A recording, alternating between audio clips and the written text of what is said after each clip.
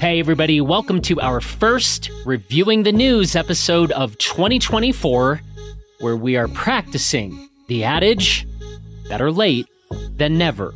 I'm Jonathan Ellsworth, my co-host is Cody Townsend, and you can check out all the very many things that we are doing and reviewing over at blisterreview.com. And folks, our next episode of Reviewing the News is actually going to be happening live at our upcoming Blister Summit. That is February 4th through the 8th. And Cody and I talk a little bit about it in this episode. But if you would like to be present at the live taping, where I am asking you now, please cheer for me and boo Cody. More on that in a minute. Well, come to our Blister Summit. Cody is going to be there. His wife Elise is going to be there. Hoji, Angel Collinson, and Caroline Gleich, who we mentioned in this episode, who has just announced that she will be running for U.S. Senator. She will be there, and many, many others. This is shaping up to be a remarkable Blister Summit. We will include a link to it in the show notes of this episode, but we would love to see as many of you there as possible. It's going to be one very good time, and send us the topics or questions that you would like Cody and me to discuss at that Reviewing the News episode. And I don't know, maybe we'll even do some live Mountain Town advice questions. I wonder if people would want to actually share their questions in real time during this thing, or if they'd rather kind of submit them in advance anonymously. I guess we'll find out. But it's all on the table, but it would be really fun to see a bunch of you there, especially those of you who are coming to boo Cody. Thanks in advance. This episode of the Blister Podcast is presented by the Moment Factory Store. Located in Reno, Nevada, this is our Blister recommended shop in the Reno area, and it's where you can shop a curated selection of ski boots, avalanche equipment, and ski accessories. But what really sets the Moment Factory Store apart is its impressive boot fitting department. Their lead boot fitter, Fossa, takes a big mountain free ride approach to boot fitting. And if you want to hear more about that, check out Kara Williard's conversations with Fossa over on our Gear 30 podcast. That would be episodes 221 and 267. From custom insoles to boot customization and the whole range of adjustments, Fossa will be sure to get you dialed in, so schedule an appointment first and go. Plus, and this is very cool, a visit to the Moment Factory Store means that you get to see a ski factory in action. You can get a tour of the factory and see how their skis are crafted right there. So you'll be able to check out Moment's entire ski lineup, hop on some Moment skis as part of their complimentary demo program, get your skis serviced, and yes, they will tune your skis even if they are not Moment's own skis, and you can just go hang out with the Moment staff, which I have done, and it's always fun. Oh, side note, you can also come to the Blister Summit and hang out with Moment CEO Luke Jacobson and his right-hand man, Tyler Curl. They're both going to be at the summit, and we are excited to see them both. So anyway, schedule a boot-fitting appointment at the Moment Factory Store or stop by the next time you are around Reno and tell them we sent you. Finally, this episode is also presented by Open Snow.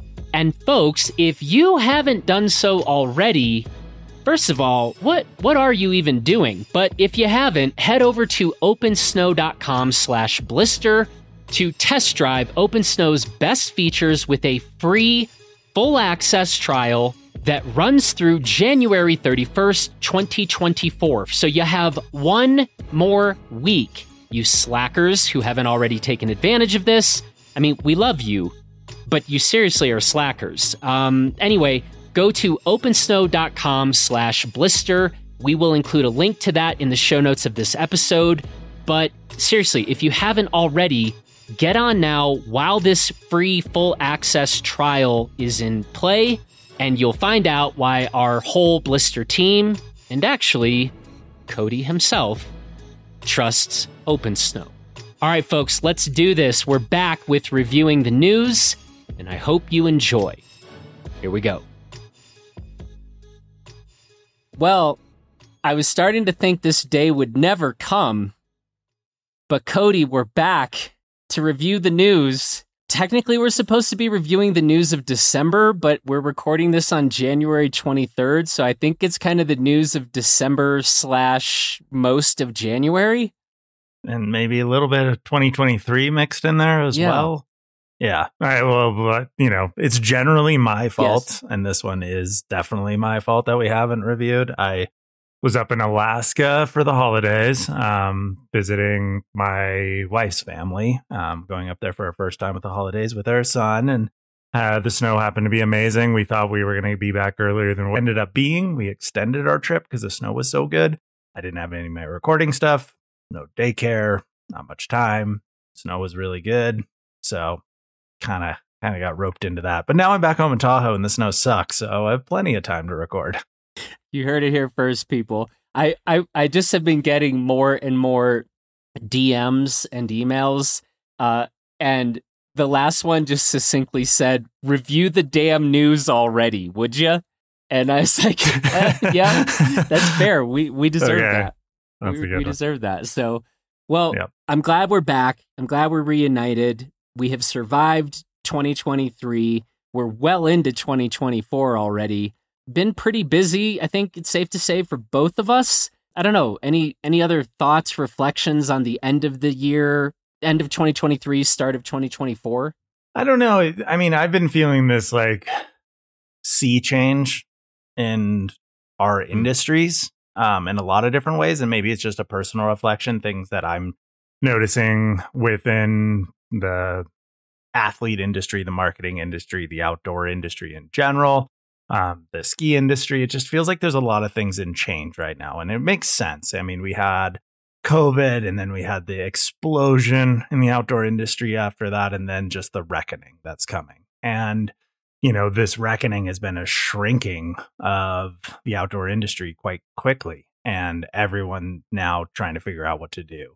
As an athlete, I notice in our own business, there's been a lot of shifts. We might get into a topic about that a little later on, but I don't know. It just feels like things are changing right now. And again, this might just be my POV, but feels like change is in the air. Well, yeah, we are going to talk a bit about business models when it comes to sort of ski area operations, as well as kind of some recent news in media that is, I think, relevant to our topics here. One thing I've been thinking about is you and I are recording on the 23rd. So this should come out on Wednesday, the 24th. Blister turns 13 years old on the 25th.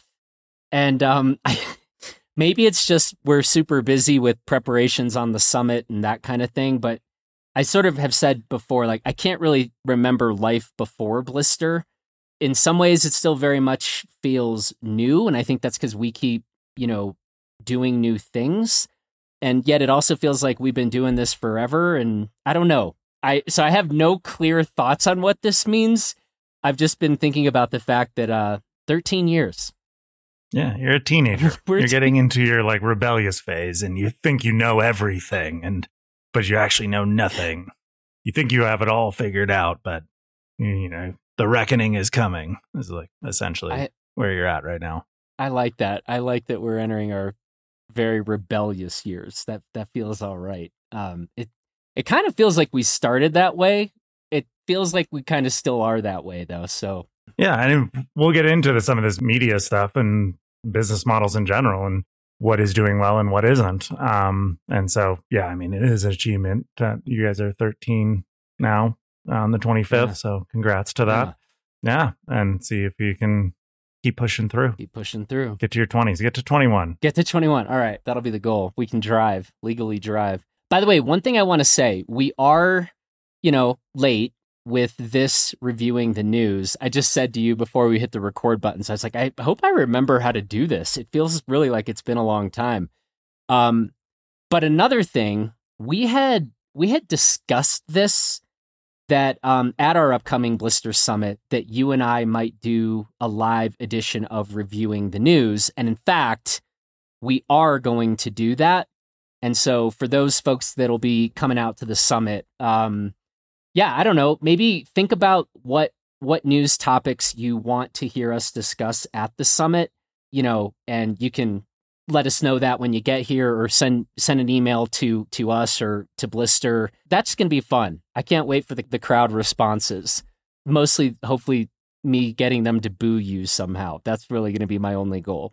We know that's not the case. That's what you actually dream of, but we know all the emails are supportive of me. So we'll get to test it. We'll have one of those like audience meters, those little noise meters, and, try and see who wins the reviewing the news, maybe. Ooh. That's the whole thing. Man. From here on out. This is a competition. Damn. Okay. This is like pardon the interruption for the outdoor industry. Gotcha.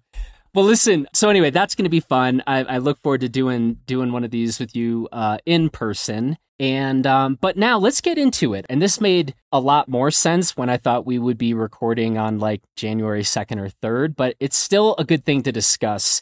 I just was thinking about some of the most significant athletic achievements in the outdoor sports world in 2023. And I asked you to kind of, nominate some choices, and I want to just go through them because 2023 was remarkable in a number of ways, and, with the achievements of a number of different individuals. So 2 that I wanted to bring up were Mikaela Shiffrin and Courtney Dauwalter. So Mikaela, right, breaking the record for most World Cup wins ever by a skier. Incredible. And I feel like it was like the unbreakable record. Yeah. In many ways. Yeah. That was the way that it was framed for a very long time in ski racing, that Ingmar Stenmark's record was never going to be broken. And she smashed it and is continuing to add upon it. Yep. And I think in a normal year, I would have thought, well, that just wins. That's it. But I've been thinking a lot about Courtney Dauwalter's triple. And that is something where, Courtney won Western States. She then turned around and won Hard Rock 100, and then went and turned around and won UTMB. If Mikaela's record, if we looked at that and thought, yeah, nobody's ever going to break that, what Courtney did, we sort of didn't really think to imagine that, and I believe, if I remember correctly, she ran those 3 races. I want to be careful. I don't want to misspeak. It was an absurdly short amount of time. The turnaround on those 3, I want to say it was under 11 weeks. And I think I have that correct. I believe you do, but it doesn't even matter necessarily the time gap between them, because I want to add 2 more things to that doesn't get talked about quite as much.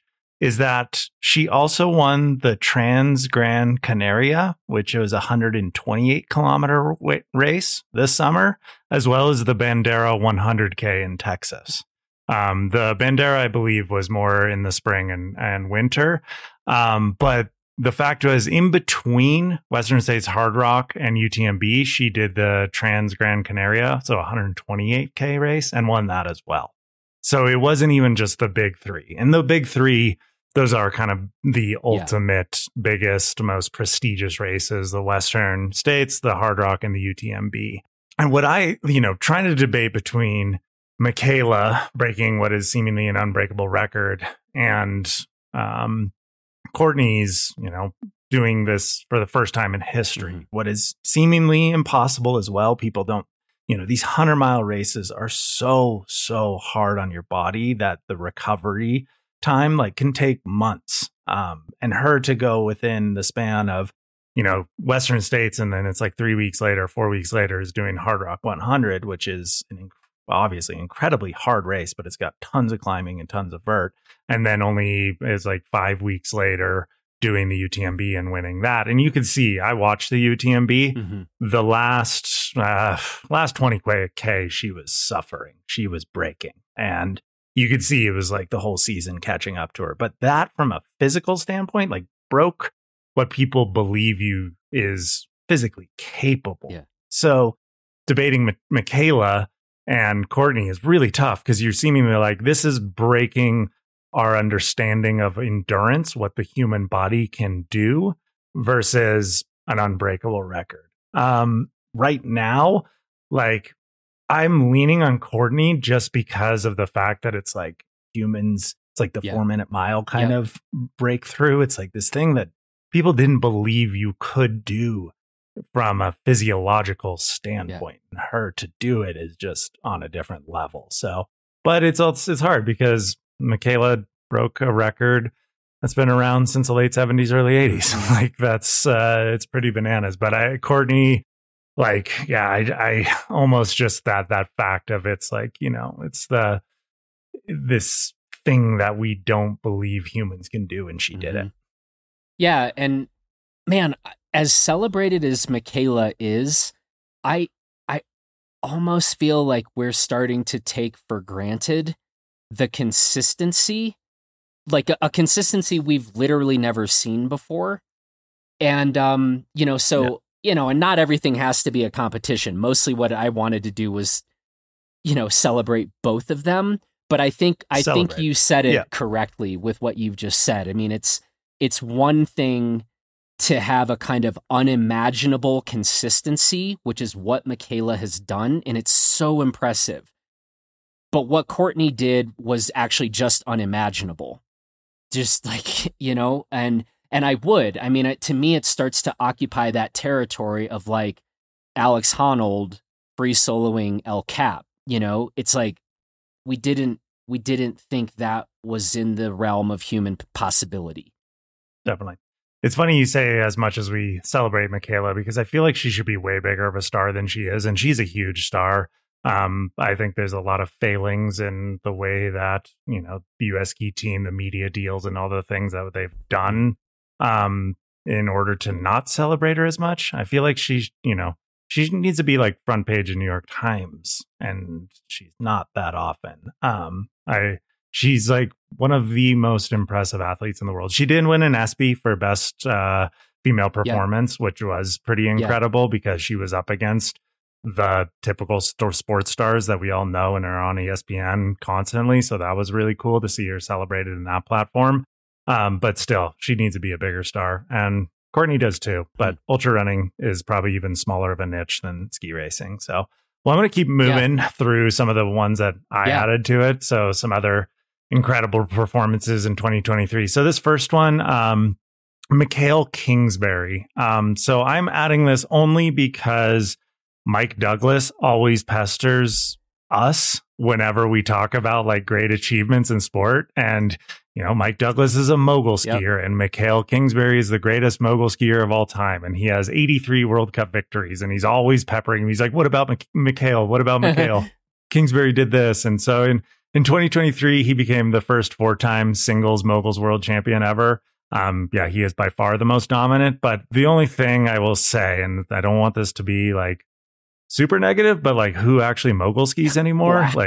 Like, it just seems like like that is I mean, if we think of like ski racing as a small niche and, you know, ultra running is a small niche, I feel like competitive mogul skiing is like the smallest of niches.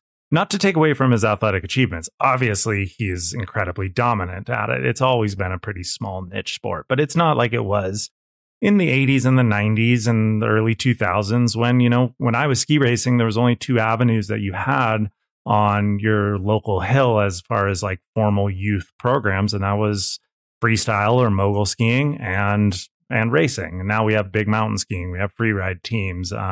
But it seems like mogul skiing is really, I don't even see mogul tracks set up at Palisades anymore. I know they still have a team, but it's so few there. That's a sport that, although it was really fun to do, I think we all still love to ski moguls from time to time. Like, it's not a thing I think any of us want to do every day. Dude, what are you talking about? Every day? I don't know, man. I mean, from Taos to Crested Butte, we ski a lot of moguls. I can't wait to get you to the summit. Yeah. Mr. 50. Totally. No, I'm definitely going to be skiing moguls. But no, skiing moguls is fun, but it also is not something I want to seek out every day. You know, it's like, you're like, well, you know, it's fun from time to time, but it's like not It's just like the same. I don't go carving every day. Like, I love going carving every once in a while when the groomers are good, but I'm not going carving every day. It's a part of the enjoyment what makes skiing so beautiful, but it's not like, hey, let's just go, like, all I'm waiting for, like, screw this powder. Let's wait to get out there until the moguls properly form. I mean, hell, you can argue too. A lot of people argue the moguls aren't as good as they used to be. Fat skis killed mogul skiing. This is why you're going to get booed at our live edition of Reviewing the News. I'm feeling confident right now. I'm feeling confident. I love also that you're like, I don't go carving, as if I didn't know that was like a noun, you know? Yeah. Okay. You've never been to St. Moritz, have you? I have not. No, I have not. We go carving? Like literally in St. Moritz. Yeah, so they have early up passes they have it quoted in English, carve the white carpet. Ooh. And so like St. Moritz, the main ski area is pretty south facing. And they will come up and you can get early ups to be the first on the groomers to lay down your carves. And you'll see people right out there in the morning with like 170 GS skis and just trying to carve and, get it before the groomers are a little bit more tracked out and whatnot. No, there's Euro carving is a scene for sure. And it's fun to go carving. Like, I'm definitely not on like a 170 GS ski, but like, it's fun. Yeah, just go try and drop a hip and like lay into a power turn. Yeah. It's like I've found some newfound enjoyment in it. Like, we were up in Alaska and there was like the one non-powder day we had. The groomers were amazing, and Elise and I were just like ripping groomers. It was super fun. Well, I guess that's my point. Like, we ski groomers. I mean, we talk about this all the time. Like, every single run you ski in Crested Butte, you end up skiing a groomer. And some days, if it's still firm, you just go ski groomers. We just call that like going skiing or skiing groovers, not going carving. Yeah. No, well, I call it like going carving. Like, the intention is to just lay some trenches and try and, make some GS turns and whatnot. Like, that's the goal. Like, you're seeking out that right pitch, those rollovers, the terrain within the groomer that makes it super fun. So, but I don't do that all day. That's like a morning of that, and then you're probably done with it. By the way, if anyone at St. Moritz is listening to this, please invite me. I want to come get on the early ups ski the white carpet program. That sounds fantastic. And I'm easily reachable. St. Moritz, though, that is quietly one of the best little like ski zones in the world. I mean, obviously we know St. Moritz, it's super famous, but there's a couple different mountains around that are kind of in that valley or whatnot that are incredible. They've got kind of their own Chamonix version. They've got their own like Verbier version and Corvatsch and Diavoletza, and then you've got St. Moritz, which is the south-facing and incredible groomers, and the groomers are really, really good at St. Moritz. So, no, it's a super good little area. I went there way back in the day with Powder Magazine. We had a good time, but let's keep moving. Wait. I think we need to now apologize to Mikhail Kingsbury because we started celebrating him and ended up talking about going carving. So, Mikhail, apologies. But yeah, apologies. But I mean, he is the GOAT, and I don't want to like take away from his dominance, but it's unfortunately mogul skiing seems to be a waning niche of skiing. It might grow again. We see it all the time, ups and downs of popularity within a sport. And like right now, you can say the same for probably like park skiing's in a little bit of a low point. It could come back up. We're seeing a lot of different types of skiing kind of starting to flourish right now. So right now, maybe in a little low point. But next person I wanted to bring up, this was, I don't follow the bike racing world too much, but there's a mountain biker, Keegan Swenson. He seems like the new young prodigy in the mountain bike world. And some friends that are kind of in that world are just like enamored by this guy. He won the Leadville 100 in a record-breaking time. He did 100 miles, and I think it's got like 10,000 vert in 5 hours and 43 minutes. Averaged about 18 miles an hour for 100 miles. That's bananas. I mean, that's like an afternoon ride for him is 100 miles in 5 hours and 43 minutes. He also won the Unbound Gravel, the 200 miler, and the Sea Otter as well. Like this guy, and he's starting to get into road cycling. Like there's rumors of him being so talented that he'll end up going kind of the road cycling route. So he's kind of exploded onto the scene. So if you don't know him, he's a good follow on Instagram. And he's also just like kind of breaking records and doing incredible things in the mountain biking world. I wanted to bring up to the Alpine climb. This has been like the most celebrated Alpine climb in a long time. We tend to talk about here on this podcast a lot about like the high altitude Himalayan climbs and, you know, some of the negative impacts of it. And this was really celebrated and actually made some big news, which was cool that it broke through kind of the 14 peaks, 8,000 meter race. So Alan Rousseau, Jackson Marvell, and Matt Cornell, who did the North Face of Janu, which is a 7,700 meter mountain in the Himalaya, and it was considered pretty much the greatest alpine big wall climb of all time. You know, you had people like Jimmy and Conrad who obviously did Meru and the first ascent of that, and them both calling this the greatest alpine climb of all time. So I wanted to throw that out there, and it was really cool to see that get in something like the New York Times, get an article about it, because you know, it's such a small niche and it's hard to understand how difficult it was. So the fact that it made that much news is really cool for them. That was worthy of celebration, and just kind of like in a negative world of Himalayan climbing news, that was a really bright, positive point, I would say. What else you got? You threw this out there, but it's you know, Jessie Diggins. She went in the Tour de Ski, which was a second time. She's become the most dominant U.S. Nordic skier of all time, and she's absolutely incredible. Alongside Sophia Lockley, becoming the youngest woman ever to win a cross country World Cup. She's also a Solomon team ultra runner, trail runner as well. So she's one to keep your eyes out on. And that's like, it's kind of cool to see this resurgence of Nordic skiing in a sport that's been so dominated by Scandinavians, and US has always seemed to underperform in that, that there's this resurgence of it. What I will say, which was pretty interesting of all of these, is like how many of our categories are led by women, and doing these unbelievable things. And it's pretty cool to see that. Like, I literally kind of had to seek out what, you know, big things happened in men's sports. And that was like Keegan and the Janu North Face. But like most of our things were women led. And so it's been kind of cool to see how like in the US, women's sports are surging so strongly. Mm-hmm.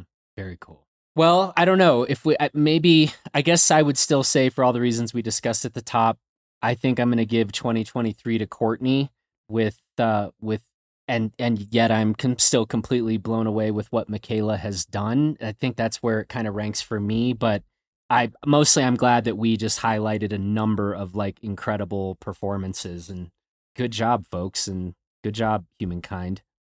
Yeah. So where are we going next? Let's talk ski resorts and business models. I think we go that way. You had kind of brought some things up along these lines, and so I'm going to throw the mic back to you. Cool. This article's from Outside. The headline is, "This iconic Utah ski resort is going semi-private next year." Subheadline, "Powder Mountain will move to a model of real estate tied to private skiing as well as public access in 2024. So to sum it up, Reed Hastings, the founder and CEO of Netflix, he bought a controlling stake in Powder Mountain, I believe, last year. And this article goes to sum up his introduction of a new business model for Powder Mountain. And, you know, here's a quote from him. It says, "In order to pay our bills, we need to sell more real estate. And to do that, we are introducing private homeowner-only skiing a year from now. We will be designating the Village and Mary's lifts, which serve beginner and intermediate terrain, plus a new lift on Raintree for this private skiing, starting a year from now." So this notion of semi-private, semi-public ski area obviously is controversial. has a lot of people and Pall Mall locals up in arms. But I kind of wanted to discuss more about like the business model, because Hastings essentially saying that Powder Mountain is a company that's not necessarily making a profit or that is financially solvent. It has financial troubles. And so he is trying to introduce a new business model to keep Powder Mountain afloat. And he specifically goes on to saying that their goal is to stay away from the Icon and Epic Pass bandwagon, as he put it. So what's interesting to me is that, one, we're seeing this kind of semi-public, semi-private ski area gaining more traction as a business model. There's Windham Mountain in New York, and then a local ski area here called Homewood that had been flirting with going completely private. That since now actually ended. I believe the owners, or whether it was the county, there was they stopped seeking a private ski area, turning Homewood private. But this idea seems to be popping up as a sort of competitive answer to Icon and Epic. And it goes without saying, that like Icon and Epic passes are pulling skiers away from these ski areas, because we know it as a consumer. Buying an Epic Pass or an Icon Pass makes a lot of financial sense. You buy a cheap pass and then you can go to a ton of different ski areas.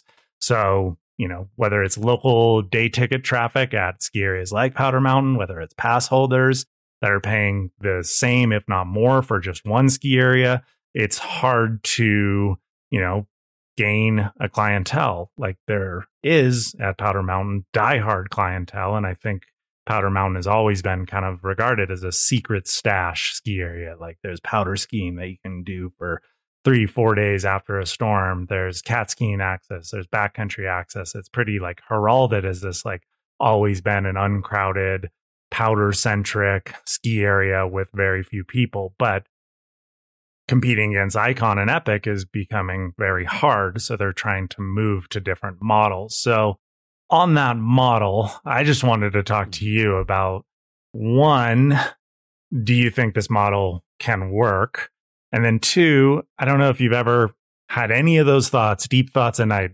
Is there any other sort of models out there that will work, that will keep independent ski areas alive? We know that there's an Indy Pass, and that's doing some good things for these independent ski areas. But like, I don't know, it just seems like these independent ski areas are finding it to be an uphill battle to compete against the duopoly of Vail and Alterra. Yeah.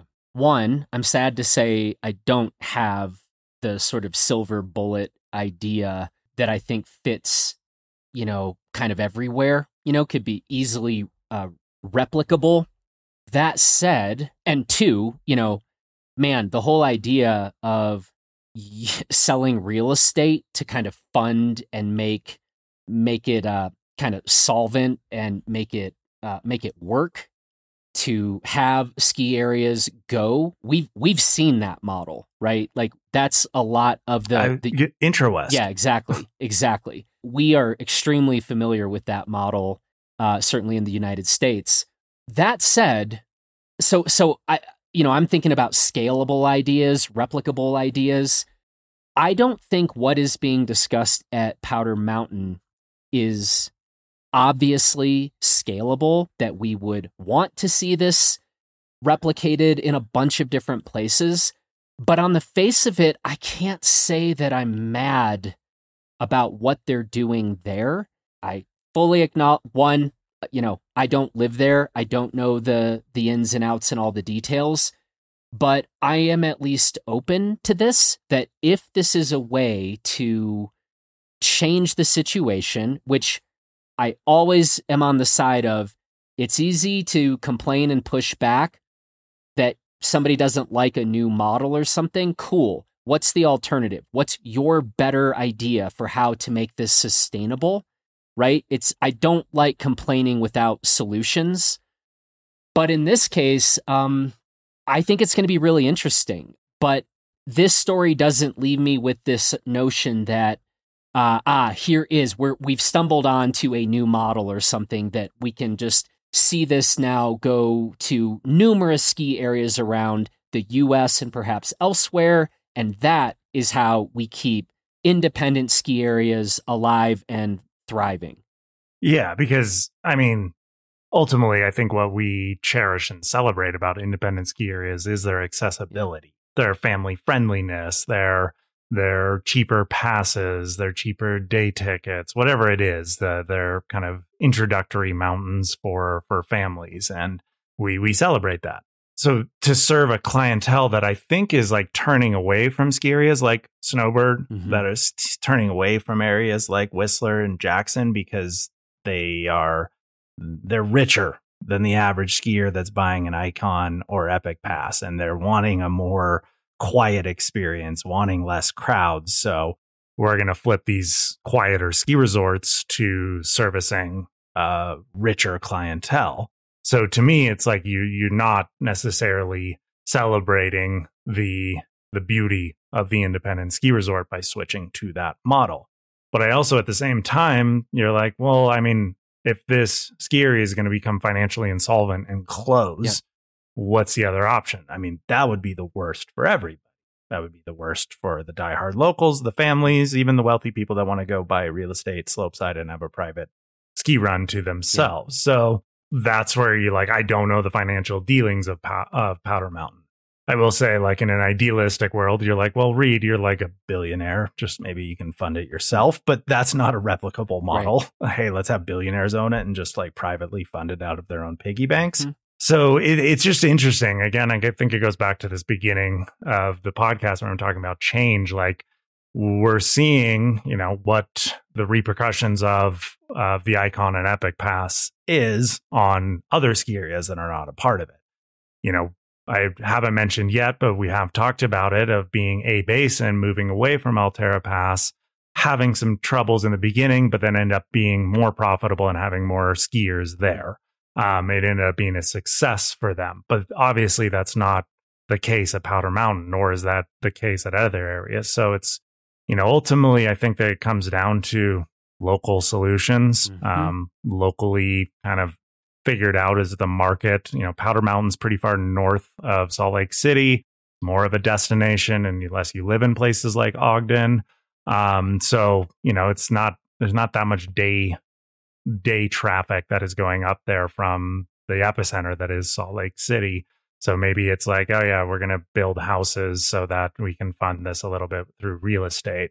But again, I go back to what we kind of mentioned before, the Interwest. We have seen this model before, and it didn't necessarily work. They hit a wall and they were forced to sell because they created a real estate-based business model. And ultimately, you can't continue to just build houses. There's, one, limited supply of land around these ski areas. And then two, there's a limited supply of wealthy enough people to buy $1 million mansions slopeside. So it'll be interesting to see. My hope is that those local diehards don't get pushed out. They still have access. They still preserve a bit of their character. And maybe this is like off to the side, and it's the thing, almost like trickle down economics that helps the local skiers. We know that doesn't work in a national scale, but maybe this works in a sort of business model for one ski area. So it'll be interesting to follow. I mean, I don't have the most hope for it. I do think, reading Reed Hastings' quotes, it's, to me, like, it seems like he's well intentioned, I will say. Like, it doesn't seem like he's trying to do this because he's a billionaire and just wants a private ski area for his buddies, a la the Yellowstone Club or something. But like, I think he has good intentions, and so we'll see if that works out. Yeah. And one thing I want to say is, just to make sure we're clear, Reed Hastings is not outlining a blueprint to go take to use at a number of ski areas, right? And in that way, it is very different from Interwest, right? And I just want to make sure that like people are clear about that. And so you called this, I think correctly, a local solution. We'll see if it works or how well it works. But that is where we are just saying, yeah, selling a bunch of real estate to fund ski areas as a blueprint for, how to run a bunch of ski areas. I think neither you nor I are saying we think that's a good idea because history. All right, where to? Do you want to continue on the business model, but more in the media realm? Sure. Yeah, it's been kind of a wild, I guess it just last 7 days or so, or we can say start to 2024. One, I know that, given that occasionally you and I will pay attention to things like, I don't know, football or the NBA, and all of our listeners here at Reviewing the News are just always waiting for us to start talking about those things. Sports Illustrated, how even best to put this, but effectively is sort of suspended operations for a minute, perhaps indefinitely, until a new ownership group comes up. It is a bizarre situation and story. Another thing, by the way, Pitchfork, which we have not maybe ever talked about Pitchfork on any Blister podcast, but Pitchfork was, I think it's safe to say, one of the most respected music review media companies anywhere for quite a while. Pitchfork, it was just announced, is being sort of shuttered and brought in under the GQ banner. And so I guess I'll just mention those two for now, but we're seeing some major changes and struggles in the media landscape, and maybe it's more fitting now to just go back to Sports Illustrated because that's about to hit closer to home, potentially in some ways. But did you want to highlight any other media titles or properties? Well, I mean, the reason why we're talking about Sports Illustrated, even though we do talk about football, is because the Arena Group, which is the owners of Sports Illustrated, they also own the Men's Journal Lifestyle Media Group, which includes Surfer, Powder, Bike, Snowboarder, Skateboarder, and Newschoolers.com. So that's where this has this repercussions in the fact that essentially they said they're suspending operations, laying off a massive amount of their workforce at Sports Illustrated. I know some of the people that work at Powder in the Resurrected Powder, which kind of mirrors the Sports Illustrated model, which I don't know exactly what to call that model, but I will say, like, from a nostalgia standpoint, we were all very happy to see at least like Powder publishing things under that banner, under that name. Having Dave Reddick working there again is awesome because we all love Dave Reddick, and he was like, he's the legendary photo editor for Powder Magazine for decades. And so it's really nice to have it back, but it's in such a different form. It's a very content aggregator website that is littered with ads, like making the websites almost unnavigable. It's really hard to actually read the content. And, we know Matt Lorelli, we know Cy Whitling, like people that we know in the industry, and to see like, oh, this just came for their biggest title, Sports Illustrated, like this could have repercussions down the line to companies like Powder. So it makes you nervous. But more than anything, what's really fascinating to me is just this attempt, this transition of legacy media, these brands that we know and love, Sports Illustrated being something that was one of the most important sports outlets for many decades. And, now it's feeling like it's dying, but it like maybe has already died twice before, and it keeps trying to be resurrected. And in this day and age, essentially we're switching from magazines to websites and these business models competing against each other. And media isn't dying. Like we've seen in the sports world, lots of growth. I mean, Barstool Sports came out of nowhere and is now a gigantic brand. We saw like Pat McAfee's show being a podcast and YouTube show, now being front and center on ESPN. And so like new media has exploded, but this transition for legacy media into new modern media has been really, really difficult.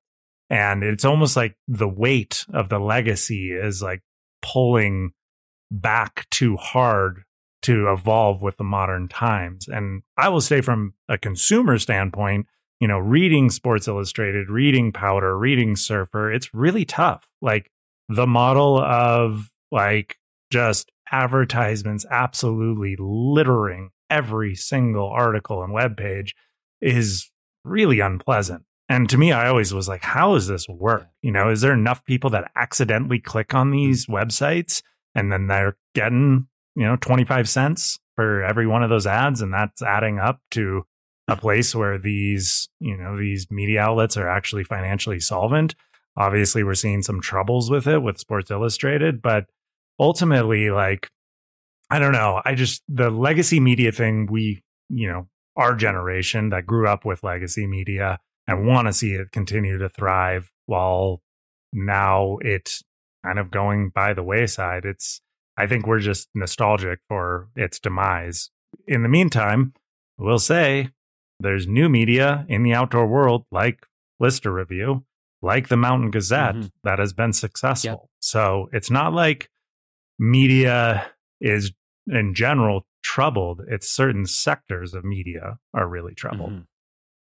Yeah, and I think a big thing that I come back to, and I think it is true for media, I think it's true for most businesses, it is for people to ask, who is at the helm?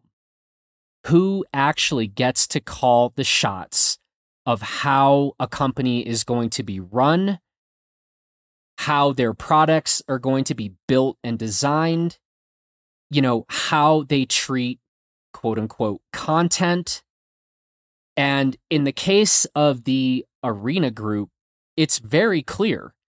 Like, as you just said, it is these sites that are littered with advertisements. It's a shitty experience.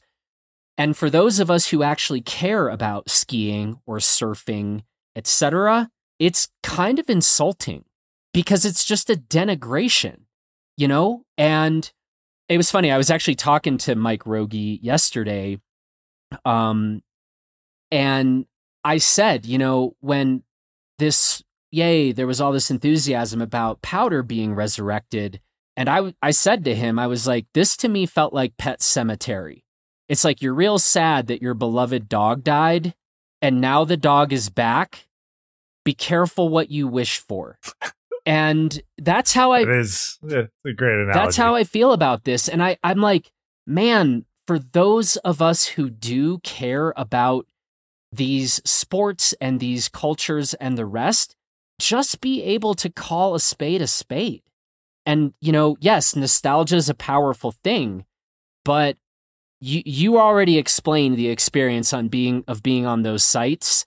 And I'm not okay with celebrating a title if this is the actual experience by the people that are actually pulling the levers at the very top.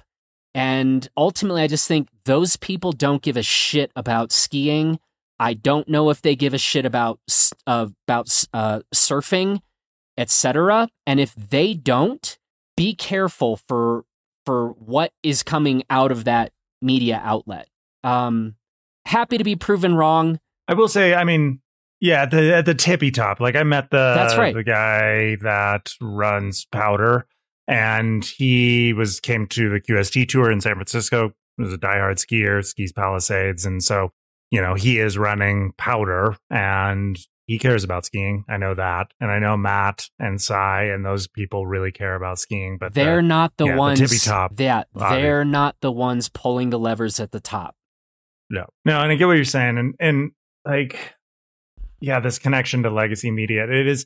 So my big thing these days, and this is what legacy media did, is creating culture and community. And I gave a talk at Solomon recently about YouTube, but I mainly just went on a pissed off rant about social media and how broken social media is and how, marketers, we look at the numbers. Oh, you got 1.1 million views. Great. You're like, yeah, but actually, what does that do to create culture, community, connection, trust. Like social media is such a place that is, in my opinion, broken. Gimmicks, trends, they are the things that are getting 1 million views. The best skiers in the world are not. Like I pointed out Josh Dyack in this presentation of like one of his most successful posts was him ice skating across a lake with skis on his back.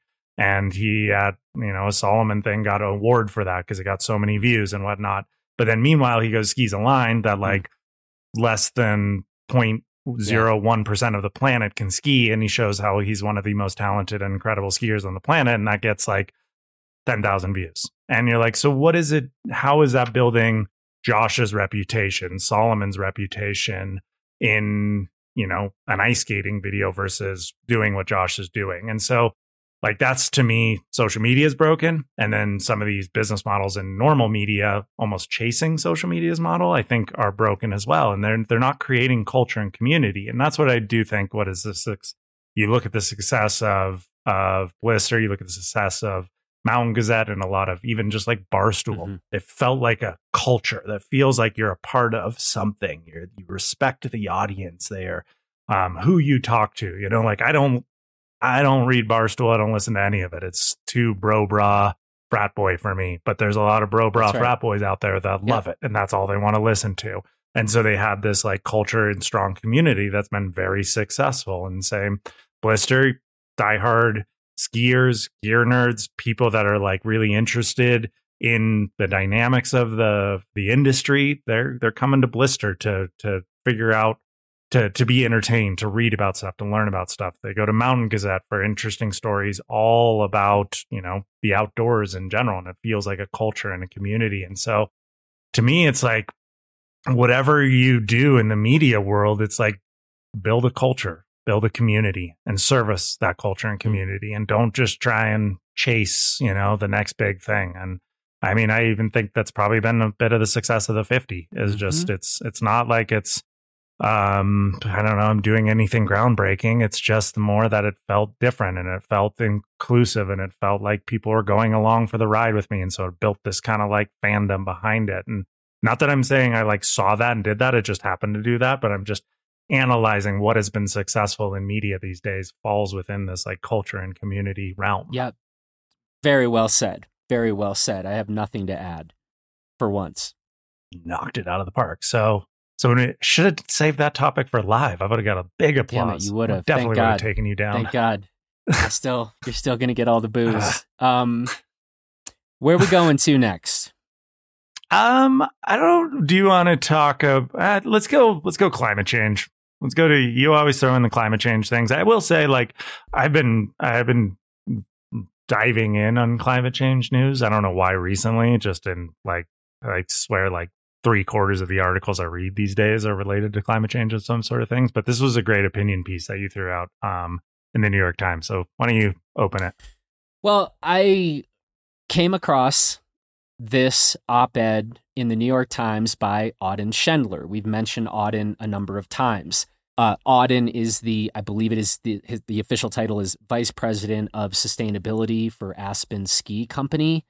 I think he's one of the most thoughtful people, certainly connected with the outdoor industry when talking about these issues. The dude is not afraid to piss people off or shake the tree or whatever you want to say. The article, the op-ed that Auden wrote is called What It Really Takes to Fix a Monstrosity Like Climate Change. One of the key, I think, sentences in Auden's article, he says, if we're going to use these markets to reduce emissions, governments must administer and enforce them to make sure the reductions for which one polluter is paying another in the carbon market, these so-called offsets, are real. And what that is in response to is Auden just calling into question, and it's not just his opinion, he is looking at the science and looking at, as we hear about these carbon offsets, are we actually accomplishing anything positive and beneficial through markets like the offset market? And he talks about some other sort of levers on the climate change machine. And anyway, that's one of the things I wanted to raise in this question. Mostly what I wanted to do is just call attention to this article, and I want people to go read it. Anything in particular, Cody, you wanted to bring up from the piece? I mean, yeah, it kind of sums up a lot of the way I think about climate change, and to have it from him who lives and breathes and works in it for decades is, it's really powerful because he's coming at it from an actual expert viewpoint. But this one in particular stood out to me. It's important in order to live a meaningful life to be principled. But perhaps we need to continue to wrap our heads around the fact that our principled everyday behaviors will not solve this. Only voting, getting governments to do the above will or might. The or might being very key to it as well. So like we talk about that. I note it in your own personal small activism. You post something about climate change, you're immediately called a hypocrite. You're not doing enough, whatever. And we then push back of being like, well, the individual has no impact. And you're like, well, they do. And that's the only thing I'll push back on in this is that I do think it is up to people that have not only positions of power to change business, but positions of influence to lead by example, to be out there, to spread this message and be like, there is going to be necessary change that we are all going to have to do, even if it comes from a government mandate, even if it's like perfectly capitalistic solution and everything's cheaper and better. If you switch over, it's still going to be a change. And people just in general don't like change all that much. So that's the one thing I think he didn't talk about. But ultimately, like the fact that I think you have to wrap your head around is that 7 billion people on this planet aren't going to willingly volunteer to reduce their own carbon output. And what he's saying in this is that the free market capitalism isn't going to do it as well. That line where he talks about, capturing methane and turning into energy. And so it being methane, just a horribly toxic agent for greenhouse gas and warming and climate change. And they did this incredible project to capture and turn it into energy, and how they did it once and it was incredible.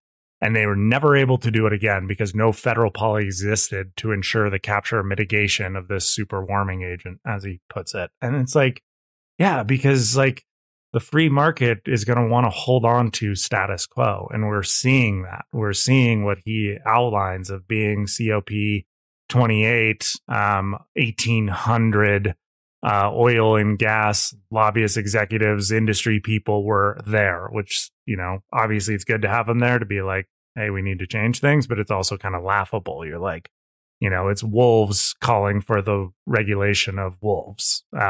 It's ultimately like him saying this on a large stage that it has to be government, I think is really important, because it truly is. In order to get things to slow down quickly, we're going to have to change things quickly. I will say, and this kind of spoils the end, but I've been reading The Ministry for the Future right now. I don't know if you've read that book, and pretty terrifying. And it's really, it's this, but the challenges of government even changing it, a united world changing it. And that's that or might kind of feels like. You're like, how are we going to actually change things? Because we're racing down a path that is unsustainable. And by the way, this is a bit of a compliment. I'm going to say it's like if we were at the live reviewing the news, you just like clapped for me. So that what you read, and I highlighted this in the doc that Cody and I share. I actually wrote that. That's not in Auden's article. Oh. So props to me. But no, I mean, so I just don't want to confuse people. But I mean, Auden has been one of the best people out there along these lines. Cody, I think you just spoke to it really well. Yes, in our everyday lives, we need to be thoughtful about our personal decisions. And yet, and again, credit to Auden because he is one of the first people I heard really speaking to this. It is not sufficient for us to just all turn the thermometers in our homes down 1 or 2 degrees. Like, we have to get that governmental change for there to be the kind of seismic change that we need. And so this is in response to Auden's article. This is the line that I wrote. I said, it's important in order to live a meaningful life to be principled, but perhaps we need to continue to wrap our heads around the fact that our principled everyday behaviors will not solve the problem. Only voting and only getting governments to do the right things will or might.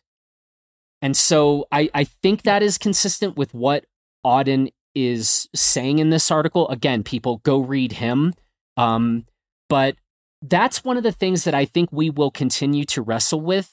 I think any of us who are trying to do sort of the right thing, be on the right side of history, our individual actions matter. It is, I think, part of living a principled life. They are not going to change things. How do we square that, No. right? And I think understanding this is why when we talk about the importance for us to vote, or the importance for some of us to get involved in local politics, national politics, etc., that's where I think we're actually, if we really want to take steps in the big way, that's what we've got to do. So that's part of why I wanted to bring Auden's article up. We all have to sort of reckon with that.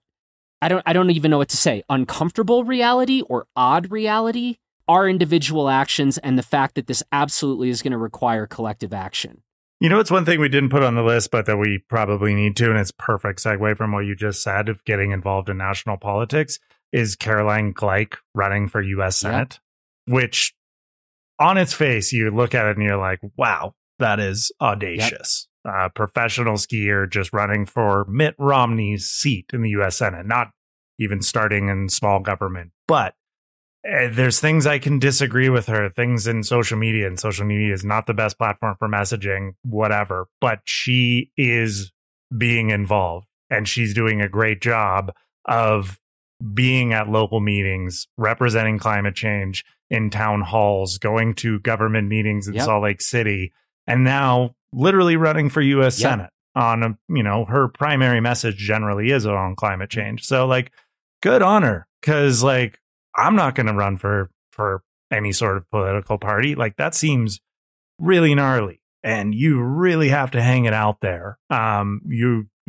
She is going to face a lot of hate and a lot of hard work along this way. So good on her for doing that. And if you kind of laugh at it, I think that's you trying to put yourself above the situation, and you shouldn't laugh at it. You need to be inspired by it. Right. And like, the fact that she's doing it is pretty awesome.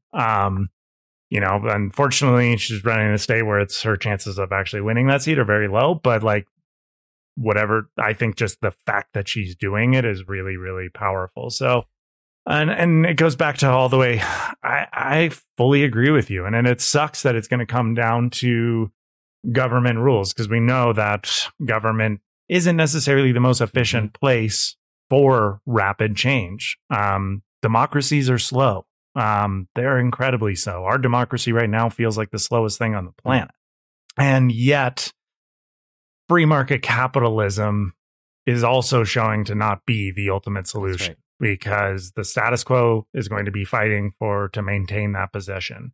And although there is probably lots of money to be made in these things that we've talked about, fission and, solar panels are going to incredible technological gains in terms of their efficiency and price for that efficiency. And we're seeing, electric cars exploding, and, the new governmental regulations that are going to be enforced on mileage. And, there's things that are happening, but ultimately, like, it needs to happen a lot faster, because like, we keep burning at this rate, and we're going to be facing catastrophic changes. And it's like, it was interesting. I was with a group of people that are in the environmental realm, but they're more in the pollution kind of realm. And, their knowledge of climate change was a lot different than mine. And it almost seemed like, yeah, it's bad, but like, no, we're working on pollution, which is great. Like, work on that. That's part of the whole problem. But it was like almost eye opening to see. You're like, wow, there's, our little bubble being in the ski world in the mountains. I think we really are sensitive to it and we're really seeing it. And the majority of the world, I don't know if it's exactly on that exact same path. I know polls say that people know what's happening and want to do something about it, but like, what is that do something about it? Change your entire life, uproot the way you do things, spend a lot of extra money to retrofit your house with heat pumps and solar panels and an electric car. Like, that's a lot of change that people aren't willing to do. And it's going to have to come top down, unfortunately. I'm really glad that we brought up Caroline. And in fact, man, her announcement, it knocked me back. I've shared this with a few people. We talk a lot, rightly so. I think in modern society, certainly in outdoor sports, about representation and the importance of representation. And as a white dude, that has not exactly been my personal need in life, like more representation. But man, there was something very palpable and tangible when I saw Caroline's announcement.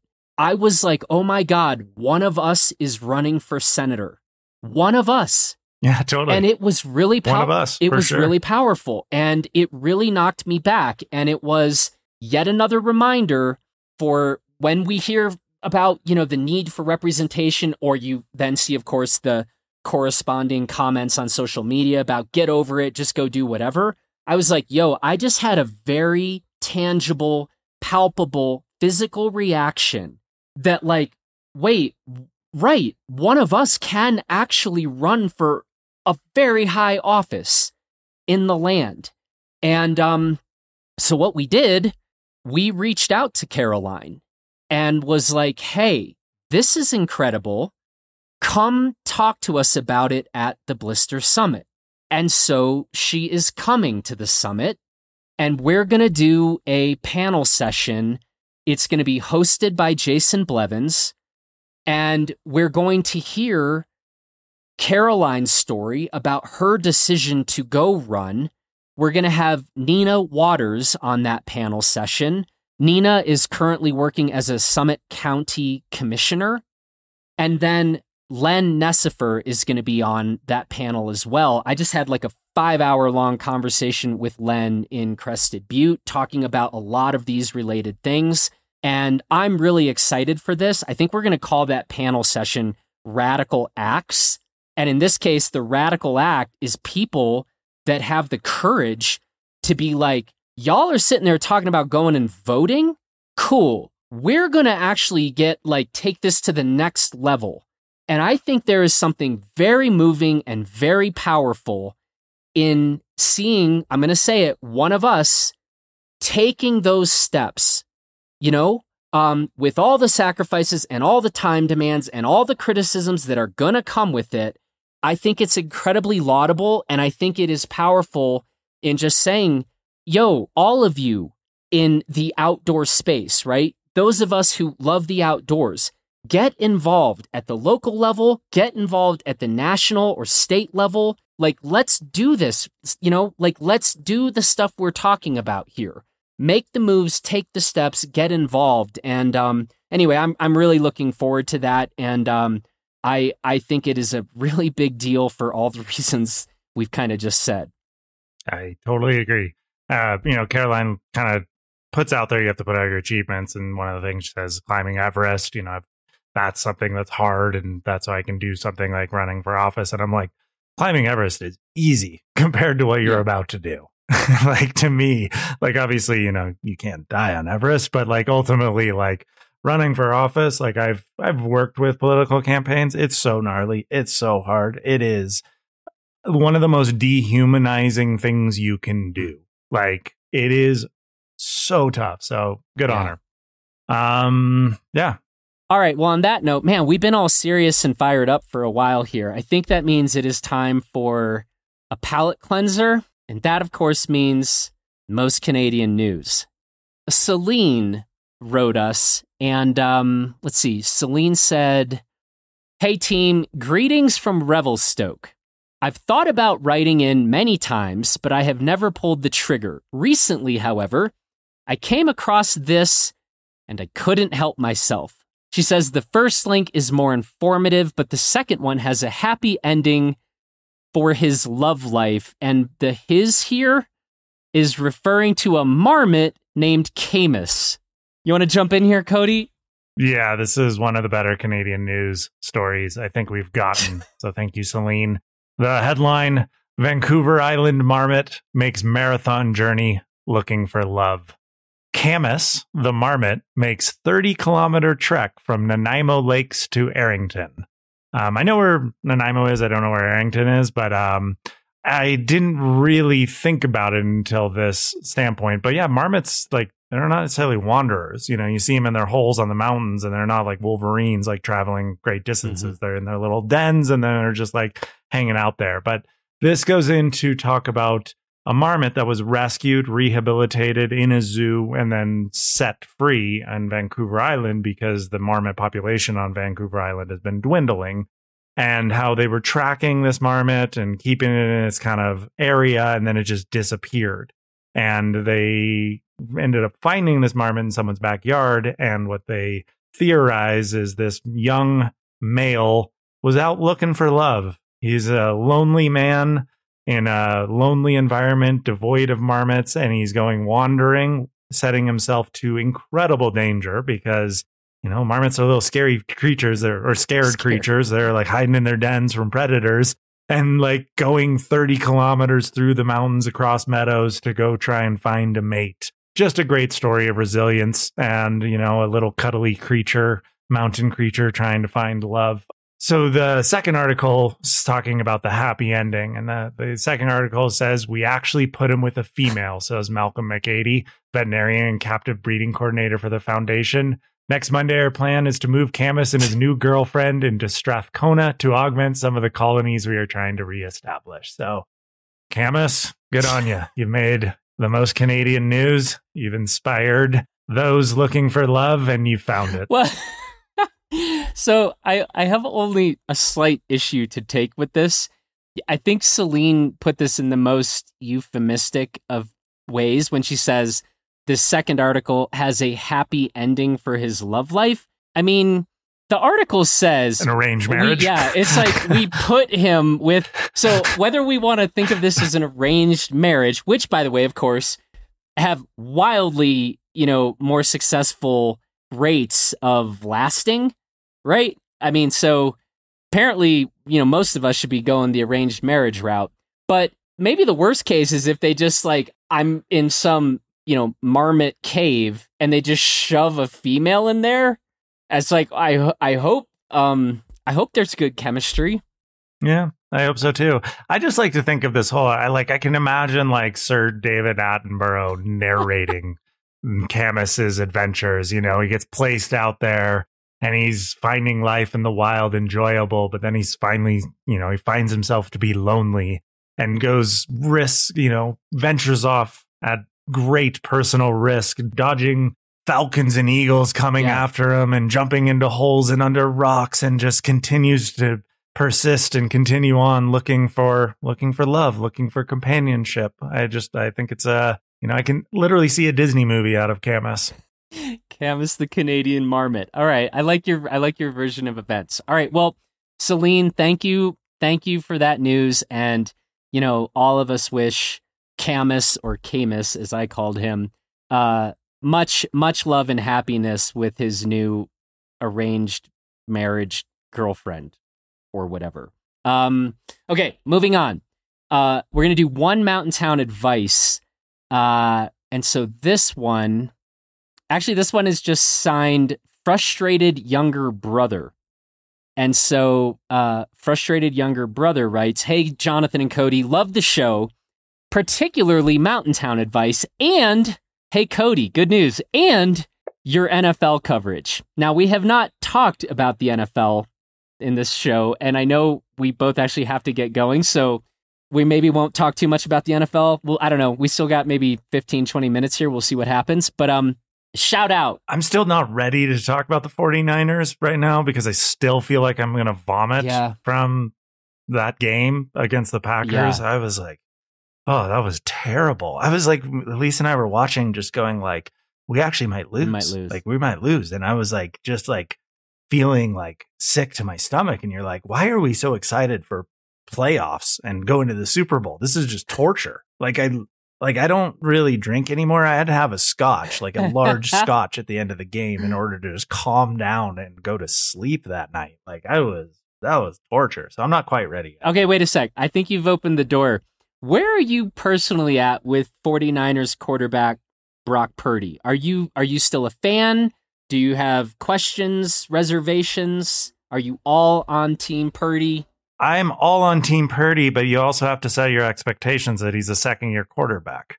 And so what I saw in that game, there's a really, really good quote where he talked about watching performances of Joe Burrow, Patrick Mahomes, and playoff legends, Tom Brady, and how he was inspired by it, but just take what's given to you, check down, and then you go for the big shots. And I think what I saw in that game was he really was playing conservatively, which is literally the opposite of his main strength of just being like, I'm chucking it to empty space and trusting my receiver gets there. He's just like full out, let it hang out. We're going for it. If it gets picked off, whatever. And I feel like he played conservatively. And then the unfortunate side of things is that's where his draft stock being he's smaller, he has small hands. It was pissing rain in Santa Clara. I do think he struggles with holding the football. So I think it was 4 bad throws that were because of the rain. I think it was 4 bad throws because he was trying to just check down and being conservative and he was patting the ball. And it wasn't until that last drive where he looked like Brock Purdy we've seen all season, which was I think he was just had that effort mentality and well, we got to do it. So I'm going to go back to what I know how to do, chucking it over linebackers over the middle and throwing 2 out routes before they even make their break. So it was good to see that. I think it's a learning experience, but it's so weird, how much hate he kind of gets. It's almost he's been too successful for where he was drafted. But you're like, dude, this is his second time in the NFC Championship game. It's his second year of playing football. Yeah. You just talked about Patrick Mahomes playing in 6 straight AFC Championship games, and here he's in his 2nd straight, and you're like, yeah, but he sucks. And you're like, no, he's pretty freaking good. I know the rest of the team is really good, but he's still winning. So yeah, that's where I'm at with it. I think he's very good. I think he can win a Super Bowl. I picked the Ravens to win the whole thing. I was going to pick San Francisco. They're looking really good. I was going to pick San Francisco. The reason I picked the Ravens is because I was actually worried about San Francisco getting past Green Bay. I was like, that game is not a given. Yeah. And so if I like both the Ravens and 49ers as my top 2 to win the whole thing, I was like, Ravens are the safer choice because Green Bay was playing so well.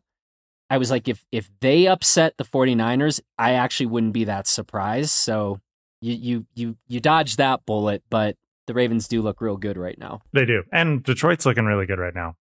I actually think Detroit, we have a better chance of beating Detroit than Green Bay. And I think they'll end up playing better. But ultimately, the Ravens look like juggernauts to me.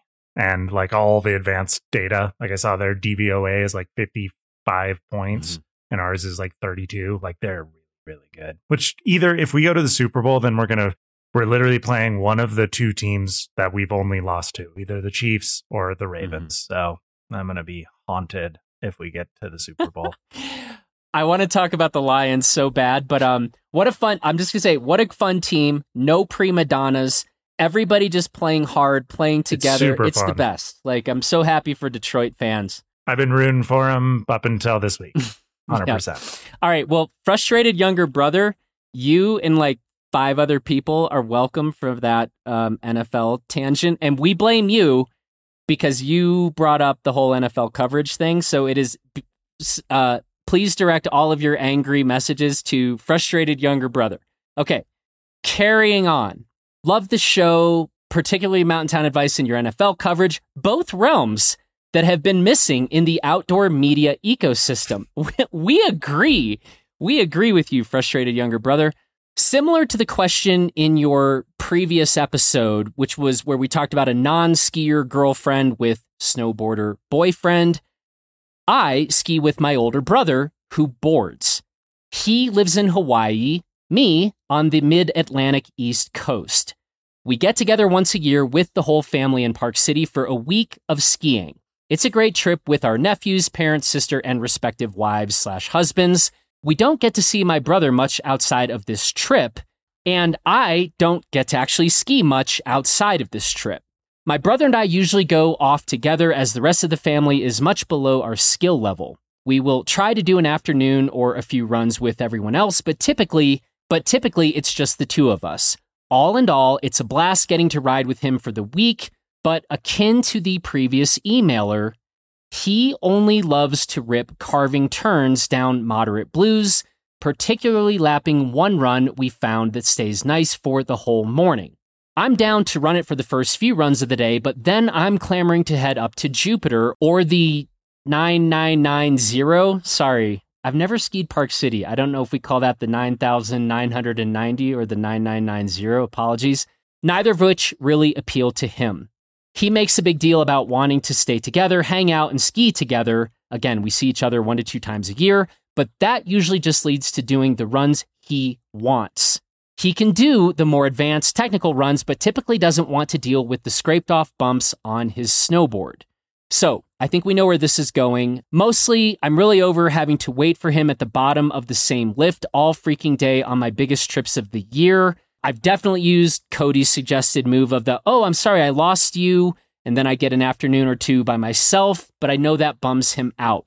So, what should we do here? What advice do we have? Is the advice any different to frustrated younger brother here? Yeah, I think it's totally different. Going back to that last email, I think we were trying to come up with actual solutions, but I think what ultimately, like any sort of relationship that is chosen, which is different than family. Yeah. Family is chosen for you. You can't choose your family. So when you're trying to build a relationship, there has to be sacrifice. And I think sacrifice is really important. And, I look at it like, if Elise and I are on a trip together and I want to go ski touring and, I'm on a ski tour like every day and she doesn't, and we'll go off and do our separate things. But then she's like, no, I want to go, let's ski the ski resort together. And maybe I had some big epic tour plan that day, but you're like, no, I'm going to go ski with my wife. Like, I enjoy it. I like skiing with my wife. And I'm also going to be like, I'm not the most important person here. Our relationship is important. I'll go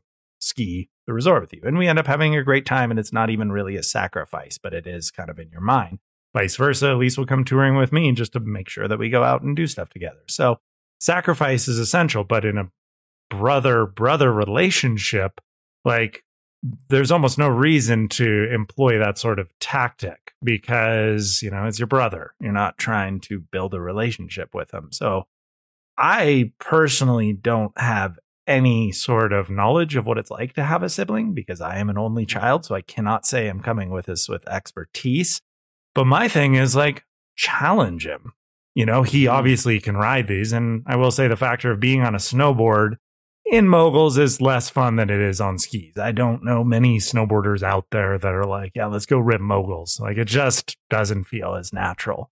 But what I start to employ is that, like, saying that there's no shitty snow, there's only shitty skiers, like, use that against him. Being like, yeah, I know it's like cruise the groomers, but like the real snowboarders go ride terrain when the snow is not good.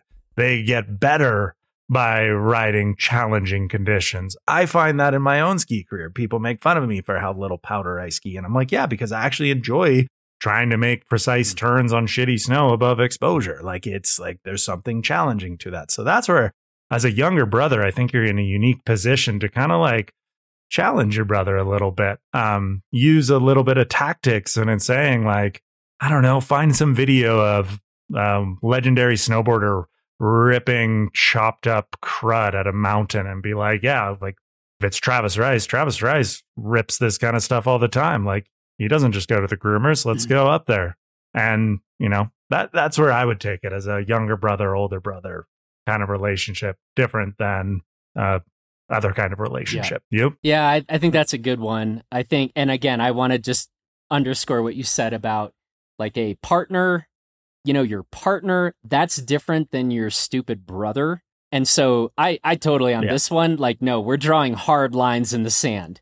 We will go carving, to quote Cody Townsend. We will go carving in the morning, and then we're getting on this other stuff, and you are coming with me, and that's that. And if you say no, I'm going to beat you with my skis. It would have been better if it was reversed and, frustrated younger brother snowboarded, because it seems more fun to beat somebody with a snowboard. But yeah, like, do that. And at that case, if the guy's still like, no, man, I'm not doing it, I'd be like, why are you ruining this trip? Why are you the worst possible brother in the world? You can handle this stuff. Let's go. What are you doing? Like, pull out all the stops. But fair is fair on this one, and we do not need to treat this one delicately. That is my official opinion on this. But I actually get the sense that they have a really close relationship, like a friendly relationship, not a typical like butting heads, brother to brother relationship that is pretty stereotypical. Like, so I would say that feels a little extreme just from the tone of the email. Like, they want to ride together. They want to have fun. But I mean, do you have brother, sisters? Sister. Yeah. Not a skier. Yeah, sister. Not a skier. So this has never come up. But my sister, if she were in this situation, she would be like, absolutely. Is it cool if we rip some groomers in the morning and then go, ski the technical stuff? Like, yes, everybody would be on board. She's cooler than your brother right now. I'm sorry. I hope you play this episode for your older brother, because my sister would be super down to like go ride whatever. I'm trying to I'm inflicting shame. I'm inflicting shame on this dude. I don't care. I don't know why. I'm with you on the partnership stuff. You went real soft on the partnership stuff too. You were trying to if people can go back and listen to that episode, but with brother on brother, man, no. This should not stand. Dude needs to go ride Jupiter with you. Yeah. Well, I'm a lover, not a fighter. I want to make sure relationships are positive. But I mean, that's where I just think like the challenging of, pointing out that that is the beauty of skiing and snowboarding to me. Like, we've talked about it here. Like, going carving is fun. Going ripping groomers is fun. Going skiing moguls is fun. There's so many different ways to have fun skiing. Yes. So challenge your brother to have fun in a way that isn't known to be fun. Like, hell, I, for 20 years, hated ski touring and hated any sort of running and endurance. Guess what? That's all I'm obsessed with now. Like, you can grow. You can find new ways to enjoy the outdoors and the sports that we do. So like, I would sort of challenge him to grow up a little bit, to grow his expansion of what is fun. So I would use a little bit of like ego along the way and challenge his ego. And that's where I would take it. And the last thing I want to say is this would be even better. Say, if you don't come ski Jupiter with me right now, I'm going to grab your own snowboard and then beat you with your own snowboard. So that's actually where I want to wrap on this segment. But good luck. Play this for your brother, and then let us know if in fact he goes and rides the stuff after you have gone carving with him. Fair is fair, but like, it's got to be both here, folks. All right, we got to get going. Let's just wrap with a couple of things we've been reading or watching. You mentioned one thing, but you go first, Cody. Yeah, I've been reading The Ministry of the Future. It's terrifying. I think the opening chapter is one of the more terrifying opening chapters that's completely plausible outcome of climate change you can read. I mean, it almost like scares you straight, which is really powerful. Okay, so I wanted to pull up this line that sort of inspired the author, Kim Stanley Robinson, and he had a doctoral supervisor who wrote that it is easier to imagine the end of the world than imagine the end of capitalism. And that is what is kind of the inspiration behind the book. And it's really technocratic. It goes deep into kind of UN governmental stuff, but I've been finding it really, really fascinating. Really good book. I think, do they talk about beef No. Have we talked about that? Actually, you mentioned it. You mentioned it briefly, but we didn't. I did. Okay. Yeah, I mean, Beef was one of the best shows, and it won some Emmys and stuff, so I'm still behind it. Okay. I watched, I think I'm no further than where we were last time. I think I watched the first episode, but if you still feel that strongly about it, I will keep it on the list. One thing I will say, it's been kind of award season, and I have really enjoyed seeing The Bear and Succession like win everything. That feels very right to me. Even if Cody isn't on exactly where he should be about The Bear. I'm watching it now for the third time, and it's still amazing. Yeah. So maybe I'll never watch Beef and just keep watching The Bear on repeat. Might do that. Okay. I think you're just, I mean, what do you like, The Bear more or the new Calvin Klein ads more with Jeremy Allen White? The Bear. Thanks for asking, though. I mean, I thought the Calvin Klein ads were spectacular, so I wanted to say that. Jeremy's been working out, man. Jeremy's been working out. He's been very, very much so. Watching anything, or are you just reading really serious books? Yeah, no time to watch anything other just reading books and trying to work and be a father. Okay, well, my serious book, I've never read Fathers and Sons by Turgenev. Mm-hmm. I'm really excited to do that. Literature. What's that? Literature. Yeah. So that, I mean, it's hard. Like you, I feel like we all force ourselves to like once a year, once every couple of years, like read true literature. Really hard, dude. But then you're thankful you did, dude. I mean, you're a philosophy major, philosophy so and like, literature. I get it, but I'm just saying, it's like I was both. But it's hard. Like literature is like, it's a learned skill to read really powerful, well-written, the ultimate classics, Dostoevsky and stuff. Like they're Crime and Punishment. I remember it took me a year to get through that book, but okay. Well, I'll let you know how it goes with Fathers and Sons, and if it's great, I'm gonna send you a copy. But to wrap us here, the last several days I slowly worked my way through the 2003 classic film School of Rock with Jack Black. Because you've never seen School of Rock? Dude, no, okay. I've never seen it. Just do this for me, please. You and Elise should watch this. Just the next time you have 15 to 20 minutes to sit down and watch something, please start School of Rock. It is delightful. Okay. It is hilarious. There is no intellectual anything to come from it, but it is wonderful. And Jack Black is amazing, and I think was at the peak of his powers in that film. And absolutely fun. And it came on Netflix, and it was just sitting there, and it's like, okay, well, that's something I haven't seen in 20 years. And it totally holds up, and it's just a fun thing. And I think you both will like it.